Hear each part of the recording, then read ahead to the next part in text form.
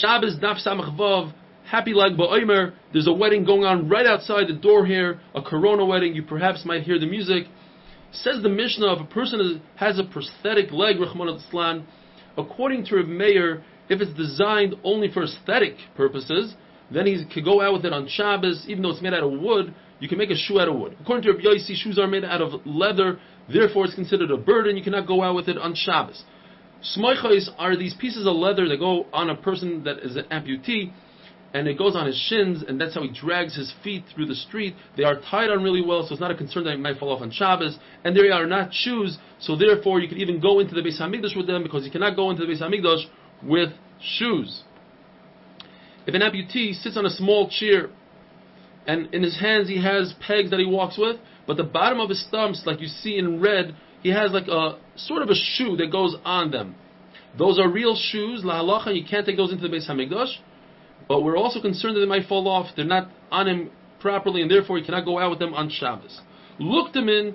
3 pshatim in the Gemara. 1 pshat is these are masks like Purim to scare the children. Another pshat is it's like a donkey that you dress up in, or they are stilts. All 3 of them, they are not kalim. They don't serve a purpose, and therefore they're not vessels, and therefore they're not mekabel tuma, and you cannot go out with them on Shabbos. Lemaskana. The way we learn our Mishnah is like we said. Reb Meir is the one that says you could go out with prosthetics. Reb Yossi says it's asur. In order to remember it, Reb Yossi's name has a samach in it, and the word asur has a samach in it. Rav, when he heard one of his talmidim say that Reb Meir is the one that says it's asur, and Reb Yossi is the one that says it's mutter, he went like this with his hand. He wasn't able to talk. He said, you got to flip it around. Shmuel, who initially said like that, he also retracted his shita and says like we have it in our Mishnah, because he says, a yavama kadu chalitza, on a yavam that has a wooden shoe, so you see a shoe could be wood. Other halachas that he says that and he brings a raya from our Mishnah that Reb Meir says wooden shoe is considered a shoe. You go out with it on Shabbos. In addition, he says that if a yavam wears his left shoe on his right foot, you can do chalitza, and if he wears somebody else's shoe, you could also do chalitza. Rav Huna also retracted, and he said that if the sandal shel sayadim, it's a plasterer's shoe that goes over his regular shoe to protect the shoe. It's made out of straw. It's considered a shoe. You do chalitza with it, it becomes tamei tumas medris. V'haidulai, who's v'haidulai? Reb Meir says the Gemara, who holds that it's wood is a good shoe, says it's a good shoe. And who didn't admit to it? Rabbi Yossi says that it's also, or Rabbi Yochanan ben Nuri. Rabbi Yochanan ben Nuri also says on a mat made out of straw that you lay on, he says the straw is not considered wood, and therefore it's not mekabel tuma. The other man says it is mekabel tuma. Why brings Taisvis that there's a shita that says Adam Rishon ate from Eitz Hadas, which was made out of wheat. So you see, wheat, which is straw, is considered Eitz Hadas.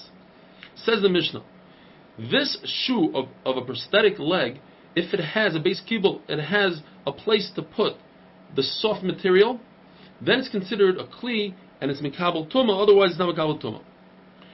If the main purpose and design of a kli is to lean on it, then it can be mekabel tumas medris. Tumas medris, when a zav and a zava lean, sit, lay on something, if it's mekabel tumas medris, only if it was designed so to begin with.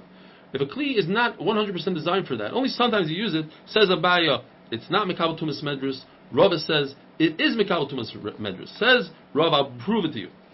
There's a halacha that if a child plays with a toy stroller, it's mekabel tumas medris. You see from here that you don't really need to lean on it. Says Abai, well, the child does lean on it. That's how he learns how to walk. But Abai says, I'll bring you a raya. A walking stick that you don't lean on typically, the halacha is, it's not mekabel any kind of tumah, even mago. It's a pshutik liyait. It doesn't have a base kibble. Says Rava, no. A walking stick, you're right, is never designed to lean on it at all. It's only designed to walk in straight steps and to straighten up the old man's spine. Says the Mishnah that a boy could go out with kesher. One shot in the Gemara is that he uses flowers that are called madder. And says the Gemara that if you use 3 of these, it will contain the disease. 5 of them will heal the disease, and 7 of them are so strong that even through witchcraft the person won't get this disease. The Mishnah also says that B'nai Melachim, the children of kings, they go out with these bells. It's not only the children of kings, anybody, but typically only the B'nai Melachim go out with it. Rav Acha bar Yaakov says that this matter stuff that we discussed is only if it never saw the sun, moon, or rain, and never heard the sound of metal, of a chicken, or of footsteps. Says the Gemara, then basically there's no such thing as matter. You're getting rid of this whole healing thing. There's another shot what a kesher is. There's a son that he's homesick, so before he goes away to camp or whatever, the father takes off his right strap from his right foot, and straps it on his left hand like you do with tefillin. If you reverse it, like I almost did, then it's a sakana. If you take a hot cup that had water in it, hot water before, and you put it on an intestinal ache, and you manipulate it, that's okay to do on Shabbos. It's not considered shchikas hamamarim. It's not healing. You are manipulating with your hand. You could take a baby who has his bones out of place and wrap him up real tight. That's also allowed on Shabbos. To take oil and salt and smear it on the palm of your hands and the bottom of your feet in order to alleviate someone who's too drunk. You could do that on Shabbos, and you could whisper in his ears. These are all the chashim. You whisper, just like this oil is thinning out, so too the wine should thin out. If you don't have this concoction of oil and salt, you could use wax from a barrel and thin it out in water. You're allowed to choke somebody. In other words, if somebody has a displaced vertebrae, you can hang him by his neck and pull it into place on Shabbos because he has a lot of pain. Many times in Shas, Abaye, who was a Yasam, he was brought up by Rabba's wife, and he used to say, Amra li aim. My stepmother told me. And basically what she says are important things, and they are halachas. And she says, by the way, she was the one that said 3, 5, and 7 ksharim. But she says over here that anytime you do a lachash, you do a whisper like for this drunk person, or we bring la halacha, all the mishaberachs that we say for a chayla are with the mother's name. How do we know this? From this Gemara, from Amr li aim, you mention the mother's name. If you don't know how many times to say a lachash, you must say it 41 times. If a woman has reason to believe she has some sort of genetic disposition to miscarrying, she may wear even tekuma, which is a stone within a stone. Rameir says if you take that same stone and you weigh it against another stone, you could use the second stone that weighs exactly the same amount, not a tad less or more. The Gemara has a question, could you take the second stone and weigh a third stone? Will it work on the third stone?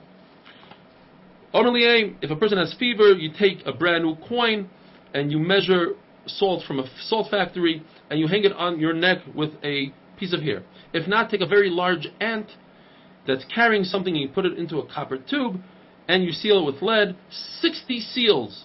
You take it, you shake it, you say to the ant, take my disease and take your disease. If not, you take a brand new earthenware pot, you go to the river and you say, river, lend me some water. You take the water and you go around your head 7 times, and then you pour it into the river backwards while you say, river, take my water back with the disease. The way the disease came, the disease shall leave. Have a wonderful day.